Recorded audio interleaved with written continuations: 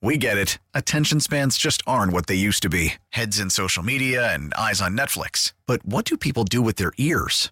Well, for one, they're listening to audio. Americans spend 4.4 hours with audio every day. Oh, and you want the proof? Well, you just sat through this ad that's now approaching 30 seconds. What could you say to a potential customer in 30 seconds? Let Odyssey put together a media plan tailor-made for your unique marketing needs. Advertise with Odyssey. Visit ads.odyssey.com. But right now, we got to get to the Harbor One hotline because joining us is Alex Kors, brought to you by CBS, SBLI, Blue Cross Blue Shield of Massachusetts, Shaw's and Star Market, and Dexcom. Of course, Alex is joining us to be part of Fourier's 25 for 25 marathon. Again, WEI.com/25 for 25 to donate. And it's all to benefit the American Diabetes Association. Joining us on the Harbor One hotline is Alex Kors. AC, how you doing, man? Thanks for joining us. I'm doing good. First things first, I'm very proud of Christian. What he's doing is amazing. A lot different than a few years ago when I joined you guys, right? So, yeah, you know what? Yeah. That's right. That was a couple years ago. Yeah, a lot has changed. And just for the record, though, are you on vacation right now? Please tell me you're kicking your feet up and just kind of hanging out, kind of decompressing after the long season. What are you doing right now? Actually, I'm at my mom's house. We just picked up the boys at pre-K, so she invited us to come over, good meal here, hang out, and then go to the house. It's a hot day here. It's 85 degrees, a little bit humid. So jealous. One of those days that we get here in the fall. Yeah, I was going to say, it's nice. You're laughing at us. Nice to just go home in the off-season to a place that we want a vacation to. Hey, what time does it get dark there, Alex? What time does the sun go down there? Because it gets dark here at 4 o'clock. 4:15, like over there. Yeah, it's killing us. Yeah, we don't do the whole daytime. What is it? Daylight savings time. Yeah. We don't do it, and it gets dark around 6:15. It's nice. So why switch it, right? Go from 6:15. It doesn't make sense anymore. No, it doesn't. And really, on a Saturday at 4:15, it starts getting dark. I just think, it's time to have some wine. And no matter what, it's getting dark. It's just that time of day. You see, that's the difference. When you're over there at 4:30, you're thinking wine. Yeah. At 6:15 here, you're thinking rum, right? Barlitos 5-star. Stay away from that stuff. That's the good stuff. For now, yes, for now, yes. So, listen, thanks for joining us again. I know all season long you're talking about your baseball team and how a lot of people didn't think, that you guys would be where you ended up. And it was quite an accomplishment, but apparently not enough to make you a finalist for Manager of the Year. So, we were talking yesterday. We just don't understand that. Do you think some writers kind of hold a grudge for what happened a couple years ago against you? I don't know. I don't know if they hold a grudge. I think the three candidates are pretty good. Obviously, what Service did, I believe he'll be the guy. What they did in Seattle, obviously with the group that they had, and to be there until the last day of the season is amazing. Cashy, obviously, no more, no glass now, no snail, and they won the division. And Dusty with that group of guys and everything that comes with the territory, he did an amazing job. I'll take, what everybody's saying right now. Like I told somebody today, my goal and our goal is not to win individual awards. Our goal was to win the World Series, and we fell short. You look what happened in the World Series and how it went down, and you think the way we did things and some things that, we probably could have done better, and hopefully we can get better for next year and be in that stage where the Astros and the Braves were, and then hopefully we can have that trophy at the end. Were you surprised that JD opted in? No, not at all. Not at all. If you think about his situation and where the business is at, we can't predict what's going to happen. Can't predict what's going to happen tomorrow, right? And what's going to happen in a month or in 2 months. So for him to stay, for me, business-wise, it was a great decision, and also, team-wise, he's very comfortable where he's at, and the way he started last year was amazing. He struggled a little bit in the middle of the season, but I think we pushed him a little bit hard defensively because of the situation we were in. But then he settled back to the DH spot, and you take a look at what guys did in October, and he was a monster. He was amazing. The quality of the bats, controlling the strike zone. It was good, and I'm glad that he's back. And now we know that we got those horses in the middle. Now we got to do what we got to do in the off season and try to get better. Yeah, you mentioned Vasquez. You pick up that option, he opts in. You basically have the same lineup that you had for 5 of the 6 months, which brings me to Kyle Schwarber. You were talking about put him out in the outfield and kind of grind him a little bit. You made Schwarber fit, right, for 5 weeks in playoffs. Like, can you make him fit for 6 months? By moving guys around, whether it's JD in the outfield, can you make that fit for 6 months with Kyle? I believe so. He's a good player. He's a good hitter. It gives you balance. As you know, there's a group that without him, right, we love to swing the bats, and sometimes we chase a lot of pitches. And when he got there, I think it was in Tampa, right, when we it was July 30th, and we got him. The conversations in those meetings were loud and clear. Let's dominate the strike zone. And it took us a while, but I think we did an amazing job towards the end of the season and in the playoffs doing that. The guy, he's a on-base percentage machine. His bad weeks is 2 for 20 and 350 on base, and good quality at bats. Obviously, he didn't finish the way he wanted. I do believe that, he was a little bit banged up towards the end. Not sure, he's a guy that is going to post. But that cramp, with men at third and less than 2 outs, I never asked him after the season if it was really a cramp or he felt something.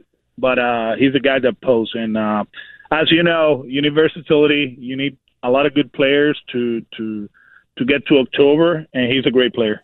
So we're talking to Alex Cora, manager of the Boston Red Sox. So, Alex, for baseball, when the season is over, do you sit down with everybody and do all the players get like an exit interview with you? Do you guys do that? You do that when you don't make it to the playoffs. Now we're in the middle of contacting guys and setting up interviews and appointments, whatever you want to call it, and we'll do it Zoom wise. And you start setting up goals, individually.